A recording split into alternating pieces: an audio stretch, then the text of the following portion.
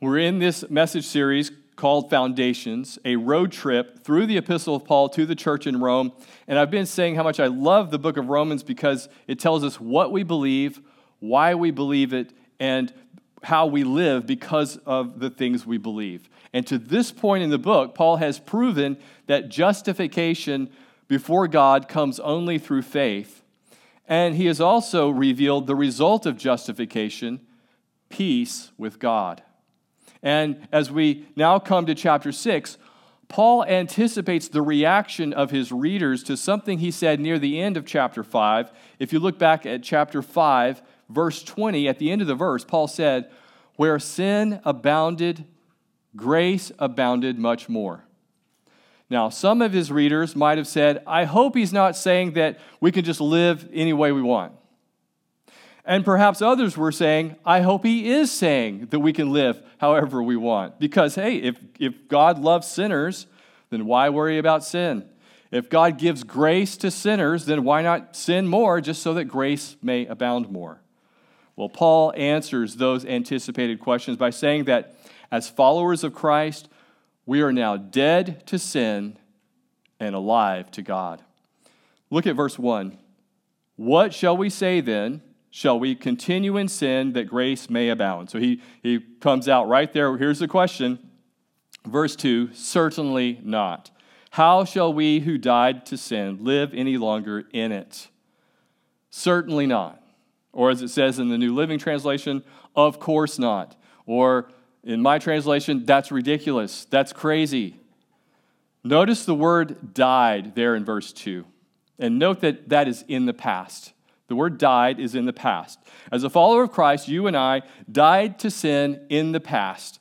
When we trusted Jesus to forgive us and to lead us to be Lord of our lives, we died to sin.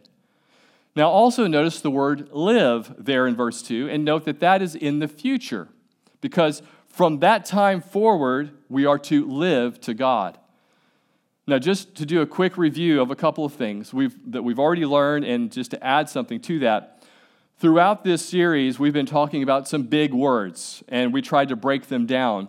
One of those words is justification. Whenever you and I trusted Jesus to forgive us and to lead us, God gifted us with righteousness.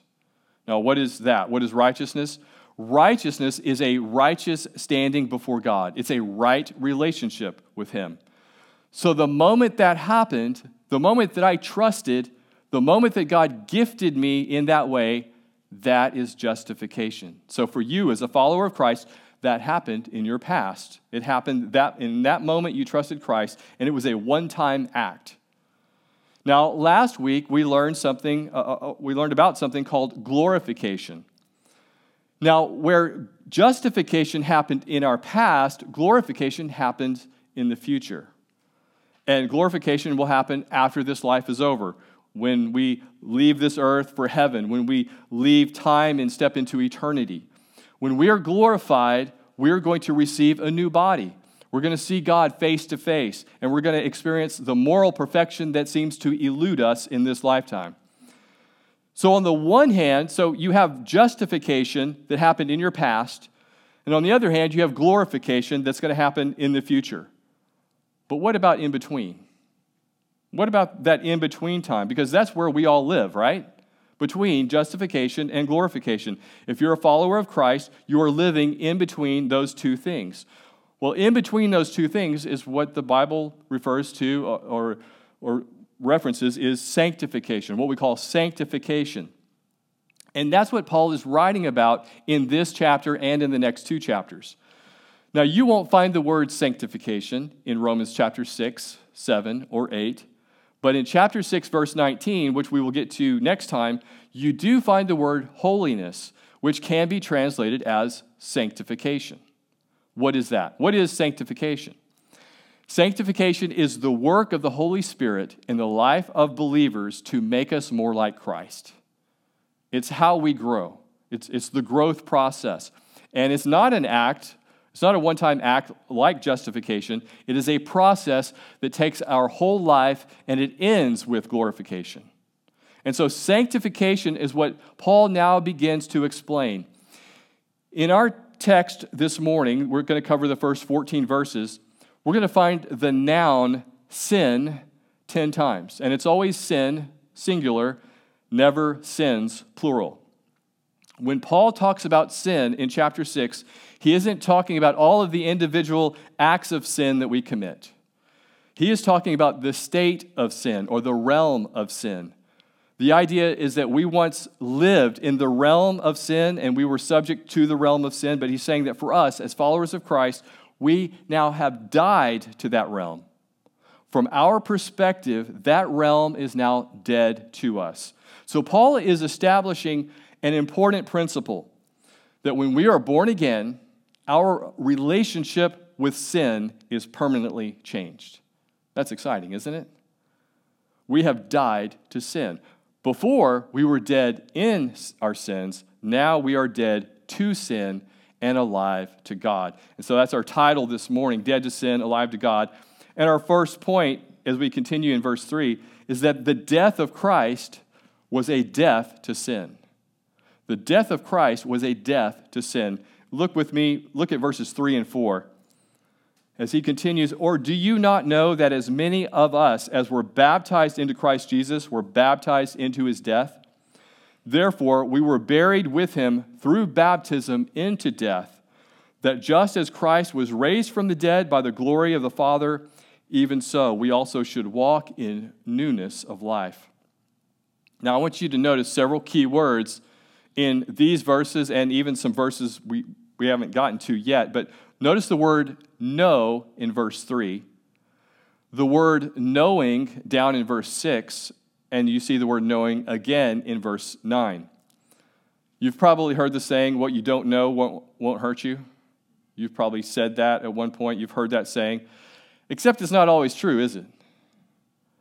Because sometimes what you don't know will hurt you.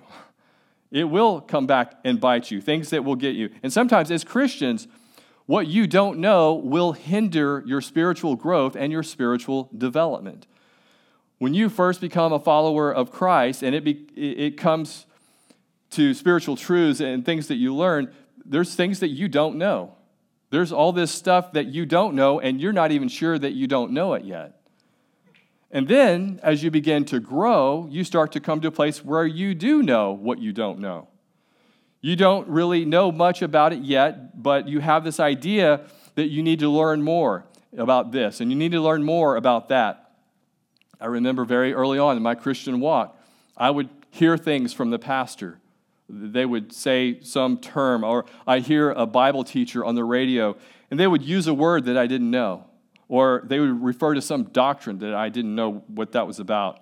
I'd never heard of it. And I started to think, I need to learn what they're talking about. I need to learn what that word means. I need to know what that doctrine is. I need to know who that Old Testament person is and what they were all about. So I went from this place of I don't know what I don't know to a place of I do know what I don't know. And then you start learning and you start growing. You learn about these things and you start to fill these things in with knowledge and understanding until you reach a point where now you know what you know. Not that you know everything, but you have this base of knowledge to work from. Now, the implication here is that Paul is dealing with fundamental concepts that every Christian should know. It seems as though he was telling his readers that there are things that you should know, but you don't know. What is it in your life that you should know more about than you do? Maybe in some part of your life, you're seeking guidance from God, or you're not sure what the Bible says about a particular thing, and it would really make a difference in your life right now if you knew what that was, if you had some of that knowledge. What are you going to do to try to understand what God is saying in His Word about that particular thing? What is it that you don't know that you should know? Well, let me encourage you with a few things that you can do along those lines. Obviously, reading God's Word, reading it for yourself, reading passages. Study God's Word. Find study tools to research words or doctrines. Use the study tools that are available. I love Blue Letter Bible online, blueletterbible.org. And you can go and do searches of words and find all the scriptures that use that word and do a word study. I think Jeremy and the guys were up here Friday. There's a monthly men's study where they're not just doing a book study, they're learning how to study God's word, to dig in and use those resources. There's a great website that I use on occasion. It's called gotquestions.org. Gotquestions.org. And you can plug in sanctification, plug in glorification, these big words that we're using, or any other word that you're not sure about, and you'll find these great, short, concise articles that talk about these things that you can learn a little bit about. And of course, pray. Pray, Lord, give me insight into this area, this direction, this doctrine, whatever it may be. So dig in and seek those things out. But what is it that Paul's readers should have known more about but didn't? The significance of baptism. Now, when the Bible talks about baptism, unless it says otherwise, it's usually talking about water baptism. And as we read the New Testament, when people were baptized, they were baptized by immersion. They were taken all the way under the water and brought back out of the water again. And among the things that symbolized, it was an initiation rite. That's why in the New Testament, when a person becomes a follower of Christ, you see them being baptized as soon as possible. Right after they've given their life to Christ. Hey, I want to be baptized. And they were baptized. For those of you who have never been baptized, you will have that opportunity this summer. So make plans for that. Look forward to that. It'll be a great time for you to be baptized and for everyone else to celebrate you being baptized. But not only was it an initiation, it was also identification. In the New Testament, the public profession of faith was baptism. And I know today we do, there's different things different churches do, the altar call, or you fill out the card or something and turn it in that you gave your life to Christ, or we pray and somebody raises their hand. Those are good things, but the New Testament example of a public profession of faith was baptism. It was how you would publicly identify yourself with Jesus Christ. So that gives us a little bit of an idea of what the significance of baptism is, but then there's something beyond that. And Paul talks about it here.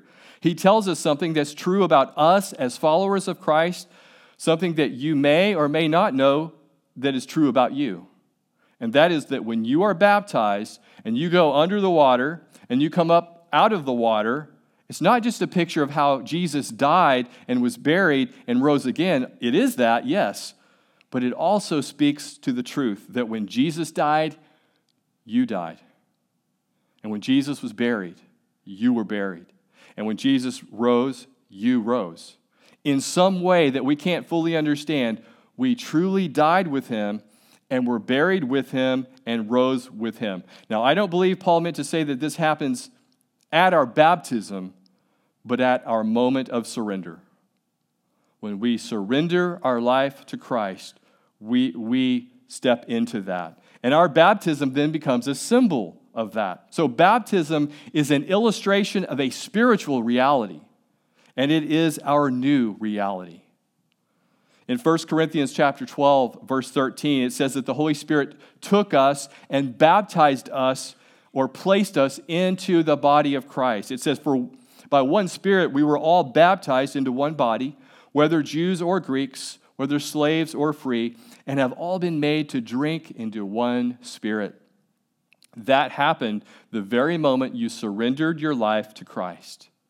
But then water baptism becomes a symbol of that. If a person had not trusted Christ and had not been baptized into or placed into the body of Christ, then being baptized in water doesn't change that. It wouldn't suddenly make that happen. So it's a powerful symbol, but it's not the substance or the reality itself. And as Paul talks about this, he uses this great phrase, in newness of life. That's what we have. We have newness of life. We have this new life in Christ. And Paul's point is that something dramatic and life-changing happened in the life of the believer. You can't die and rise again without it changing your life.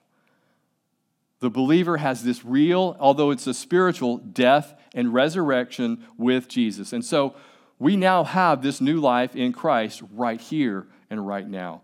Well, let's continue in verse 5. For if we have been united together in the likeness of his death, certainly we also shall be in the likeness of his resurrection. Knowing this, that our old man was crucified with him, that the body of sin might be done away with, that we should no longer be slaves of sin. For he who has died has been freed from sin. Now, he's going to begin to talk about death and specifically about the significance of you and me dying with Jesus. And so let's unpack verse 6. First, notice our old man was crucified with him. Now, you might think of that term old man by turning the phrase around to the man of old. This refers to the person you and I used to be before we were followers of Christ. It was you and I when we were in Adam. If you think back to last week, in previous weeks, we talked about being in Adam versus being in Christ. That's who we used to be. It's the life that we lived all the way up until the time we trusted Jesus. That person, your old man, the man of old, that person was crucified with Jesus. And now notice the next thing in verse 6, that the body of sin might be done away with. Now, this part of the verse in particular, it's understood in different ways by different people. And I'm going to try to share my understanding of this verse with you, and hopefully it gives you some helpful ways to think about it. In the Bible, when it speaks about human nature and what we might call anthropology, it describes us as being body, soul, and spirit. Body, soul, and spirit. And I don't typically tell you what the actual Greek word is in a study when I define words in the Bible, unless it's a word that maybe sounds familiar to you or it's really descriptive. But in this case, it can be very helpful because the word body in verses 6 and also in verse 12, it's the Greek word soma, S-O-M-A, and it refers to the outer or material part of us, our physical body. When it calls it the body of sin, it doesn't mean that the body is sinful. Our physical body is not sinful, it's neutral. As we will see later in the study here, the body can be used for good, it can also be used for bad. But it isn't sinful in and of itself. However, it is sometimes, many times, controlled by sin. So that's the word for body, soma. Now, soul and spirit refer to the inner, immaterial part of us. The word soul in the Greek is suke, P-S-U-C-H-E. It's where we get our English word psyche, P-S-Y-C-H-E. And then you have the word spirit in the Greek. It's the Greek word pneuma, P-N-E-U-M-A. So to help you understand these words even more, if you have a plant in your house, that plant is soma. It just has a material thing to it. It has a body. If you have a pet in your house, an animal, they have soma and suke, a body and a soul. But a human being is soma, suke, and pneuma, body, soul, and spirit. Now, before you and I trusted Jesus, before we died with him, it was like this. The soma, the body, was the dominant part of us. Our physical appetites, our fleshly desires were the things that were in control in our lives. Second to that was suke, the soul, and the Bible says that the pneuma, the spiritual part of us before we knew Christ, it was dead. So it was last, it was dead. But what happens after we trust Jesus, what happens after we have died with him, that whole thing gets turned around, or upside down, or we might say right side up, because pneuma, that spiritual part of us that was dead, is now alive and is now the dominant part of us. It's at the top. And second to that, the suke, or the soul, and third is soma, the body. Meaning, for us, as followers of Christ, we don't have to be controlled by our bodily appetites and our fleshly desires. So if you didn't understand any of that other stuff, understand that. We don't have to be controlled by that. Now, when we talk about the word soma for body, There's a related Greek word, sarx, S-A-R-C-S, which usually is translated flesh. And like soma, it can refer to just to the physical body, but unlike the word soma, it can also refer to our sinful nature. Now, this is the part there's disagreement on, and whether or not we should understand soma that way in this verse, that's part of what people disagree about. But normally, if you find the same word twice in the same context, then you are to understand the word the same way both times.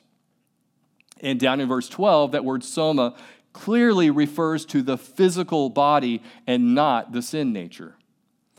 So that adds to thinking of it only as the body. But there are others who see that perhaps soma is being used as a synonym for sarx, for the sin nature. Now, let's just say, for the sake of argument, that there is the idea of sin nature here. Then what does that tell us about the sin nature? It says there that it might be done away with. Now, that doesn't mean it's destroyed, like, unfortunately, the King James Version says. A better translation is that it might lose its power in our lives, as the New Living Translation says. I think that's truer to the meaning of the original Greek word. So at the very least, the idea that we are no longer dominated by our bodily appetites, and then beyond that is the idea that the sin nature has been robbed of its power. Now you might be thinking, well, if the old man is dead, why do I still feel this pull inside to do these things, to follow after these temptations? It doesn't come from your old man. Your old man is dead. That part of you is dead. It comes from what we call the flesh, and in other passages it refers to as the flesh, which is distinct from the old man. Our inner being has desires and impulses and passions that are played out in our mind, will, and emotions, which is the soul. It's at the soul level. So the flesh is what acts out the inner man, the soul, not the body. So all that, and we're moving on. Look at the last part of verse 6 through the end of verse 7. That we should no longer be slaves of sin, for he who has died has been freed from sin. If you lived in Rome in the first century and you got this letter, you would immediately have this graphic image of slavery in your mind because it was so common in the Roman Empire. And Paul is going to talk much more about that in verse 15, which is a study we'll look at next time. But I love how in verse 7 he talks about how for you and for me, because we died with Jesus, because in some mysterious way we died with him on that cross, we are freed from sin. And one of the interesting things about sin is that it creates the illusion of freedom. When we sin, a lot of times we feel free. We feel like we're doing what we want to do, regardless of whether or not it's what God wants us to do. But in reality, it's an illusion. And what it does, it pushes us to seek our freedom from God instead of seeking to find our freedom in God. Big difference. When Paul says that we've been freed from sin, the idea is not that we were free to sin, like some of the readers of verse 1 might have thought, but we are free not to sin. Because before we trust Jesus and experience the spiritual birth and that we're born again and made alive in Christ, before that, we can't not sin. But now, because we receive this new nature from God and because the Holy Spirit is dwelling within us, we are free not to sin. In any given situation, we can make the right choice instead of the wrong choice. Now we can actually make a choice. So the death of Christ was a death to sin, but now our second point, the resurrection of Christ was a resurrection to life. Look at verse 8, reading verses 8 through 10. Now, if we died with Christ, we believe that we shall also live with him, knowing that Christ, having been raised from the dead, dies no more. Death no longer has dominion over him. For the death that he died to sin once for all. But the life that he lives to God. Now, as Paul focused on death and the significance of us dying with Jesus in the previous verses, he now focuses on resurrection and the significance of us being raised with Jesus. most people agree that Jesus lived.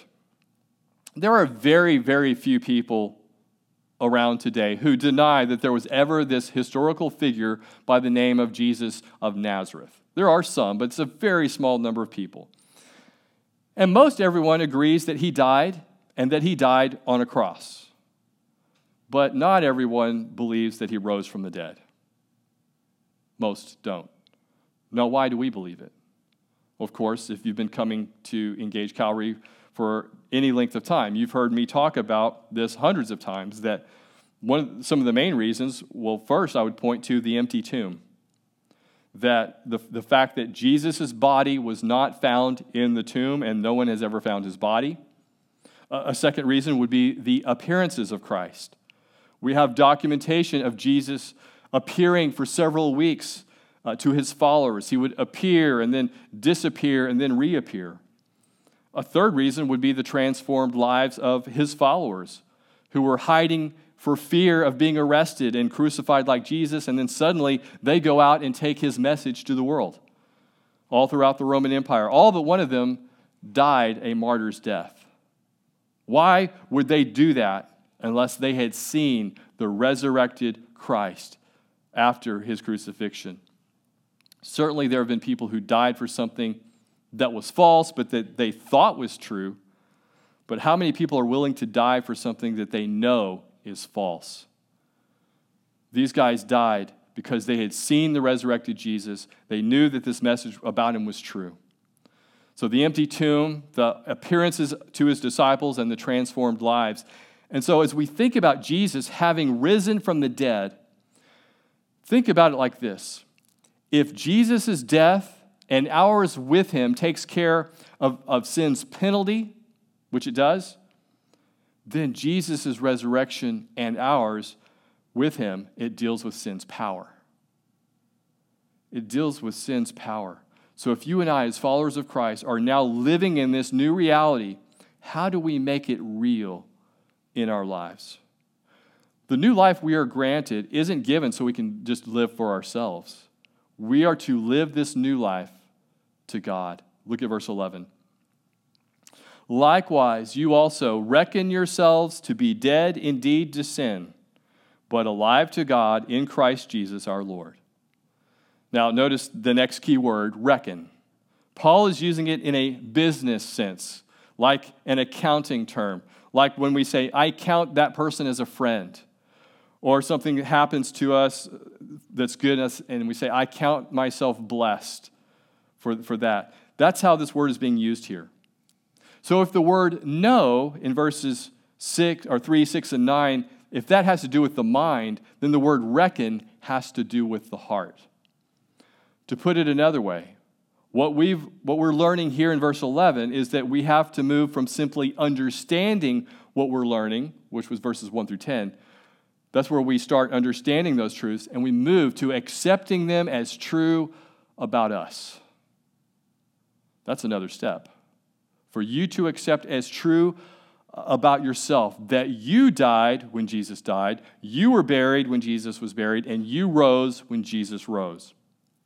And Paul looks at this from two different angles. First, negatively, then positively. Negatively, he says, I'm not only to understand these things, but to accept that I am dead to sin.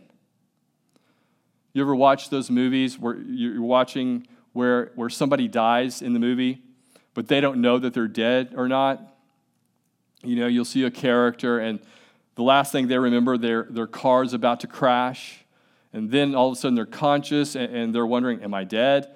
Well, it's kind of like that where we're reading what Paul said. Paul, you're saying I'm dead, but am I really dead? The idea is, yes, we truly died to sin. But positively, I'm not only to understand, but I'm to accept that I am alive to God. And you're saying, wait a minute, well, you're saying that I'm dead, but I'm alive. Yes and yes. Both of those things are true. Dead to sin, alive to God. So we said that it's one thing to understand this reality, but not accept it. But it's another thing to understand it and accept this reality, but not to experience it. This is exactly the place where many Christians are. They are and have been legally set free from their slavery to sin, yet they're unsure of that truth. Well, let's look at the last 3 verses in our text that give us practical help in living out the freedom that Jesus has granted to us. Verses 12 through 14. Therefore, do not let sin reign in your mortal body, that you should obey it in its lusts. And do not present your members as instruments of unrighteousness to sin, but present yourselves to God as being alive from the dead, and your members as instruments of righteousness to God. For sin shall not have dominion over you, for you are not under law, but under grace. Where before we focused in on the word know and the word reckon, now I want you to notice the word present. It's used twice there in verse 13. If know has to do with the mind and reckon has to do with the heart, then we could say present has to do with the will. Because we're now talking about going from simply understanding and accepting the truths of being dead to sin and alive to God to actually experiencing those things. And again, Paul looks at it from 2 different ways, negatively and positively. And once again, he starts with the negative. Notice verse 13. The first thing he says, do not present your members as instruments of unrighteousness to sin. The word members, which is found twice in verse 13, it refers to the parts of your body, your limbs, your organs, your faculties.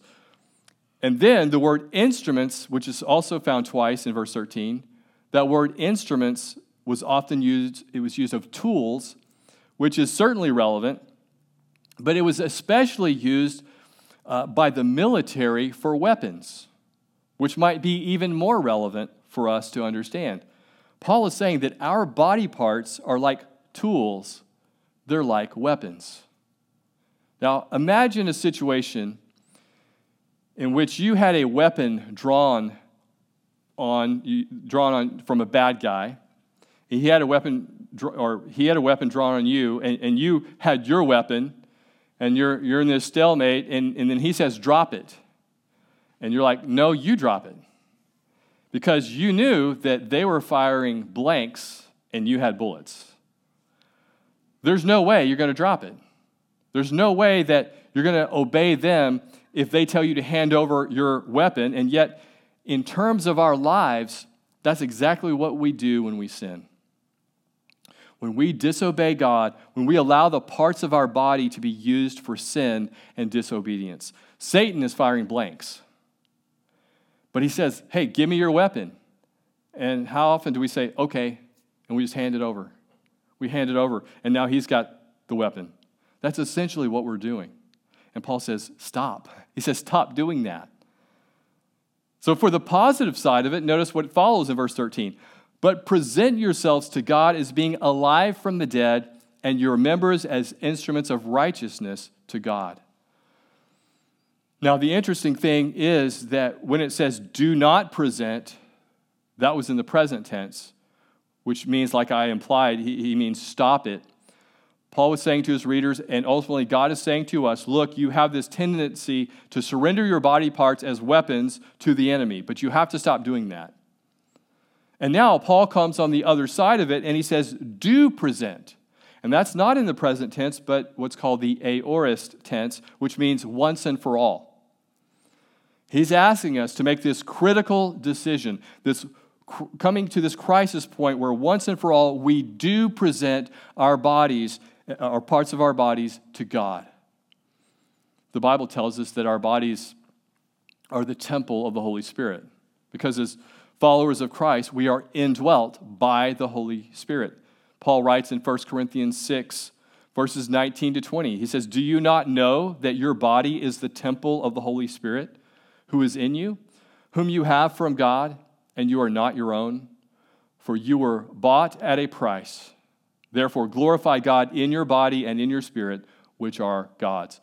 So our bodies are not toys to play with, but as suggested by the word instruments, they are tools to build with and weapons to fight with. God has given to you and to me this body and these body parts so that we can present them to him. To present them to him so that he can use them as tools to build his kingdom, and he can use them as weapons to fight the good fight. And although the idea here is that we make this once-for-all decision to do this, it certainly doesn't rule out us reflecting on this daily and making that daily commitment to God, expressing words of surrender to him. And a great way to do that is to, as you pray, as you start your day, is to pray from one end of your body to the other. To pray just committing to God your mind. Lord, I commit to you my mind. Lord, that I might think the thoughts that are pleasing to you. Lord, I commit to you my eyes. I pray that I would look upon the things that you find beautiful. Lord, I commit to you my ears, that I would listen to truth, and I would listen to those things that are uplifting. Lord, I commit to you my mouth, that I would say things that are a blessing to other people, that I would speak truth in love. Lord, I commit to you my hands, that I would do the things that you call me to do, that I would be a help to other people. And Lord, I commit to you my feet, that I would go to the places you want me to go today. Just begin your day by presenting yourself to God afresh. That's a powerful thing. It's like a full surrender to the Lord each and every morning. Because one of the biggest mistakes that we can make is that we say the no, but we don't always say the yes. A lot of us have lived our lives that way. In fact, a lot of us have even been taught in the church to live our lives this way, where the emphasis is all about do not present, do not present, do not present, but not enough emphasis on do present, do present, do present. A great passage that gives us both sides of this is Galatians chapter 5, where it talks about how we need to walk in the Spirit and not fulfill the desires of the flesh. And it gives us a long list of what it calls the works of the flesh in Galatians 5, verses 19 to 21. And then after that, it gives the list of the fruit of the Spirit in verses 22 and 23. And for a lot of us, our whole Christian life has become just a matter of avoiding the works of the flesh. Just a matter of do not present. Just a matter of the no. But little or no emphasis on the fruit of the Spirit. On the do present. On saying the yes. And I've discovered in my own life that when I just solely focus on removing sin and stopping doing things, I'm not very successful. But when I focus on replacing it and allowing the Lord to come in those places, I'm far more successful. So if there are some things, maybe some areas of sin in your life where you know God wants you to get victory, but if your focus is just exclusively on not doing that, and then not doing that, and it's not going very well for you in that area, this might be the reason why. Because instead of just focusing on removal, you have to focus on replacement. The way to remove lust is to replace it with love. You could try to remove greed, or you could replace it with generosity. You could try to remove selfishness, or you can replace it with servanthood. You could try to remove anger, or you could replace it with forgiveness.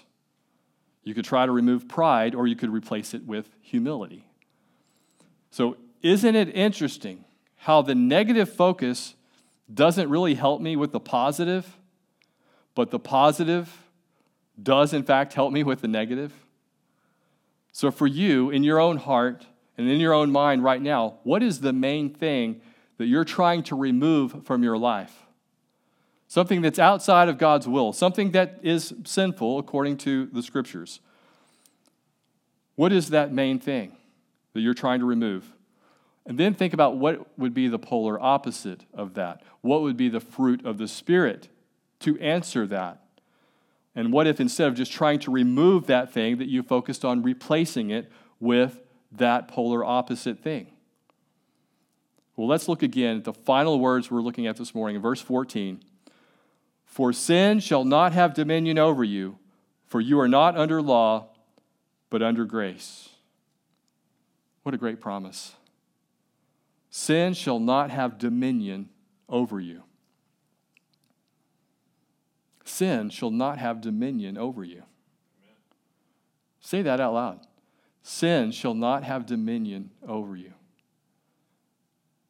Repeat that to yourself throughout the day. We don't have to. And when it says, for you are not under law but under grace, the idea is that none of this saying no or saying yes, none of this is about human effort. It's about God's grace. We are dead to sin and alive to God because of God's grace, which brings us all full circle back to verse 1. The question was, should we sin that grace may abound? And now he comes all the way back to grace, and he tells us that grace is not an excuse to sin. Grace is an empowerment not to sin. It's the grace of God that enables us to say the no. It's the grace of God that enables us to say the yes. So let's call out to the gracious God to enable us and to empower us in that way. Let's pray together.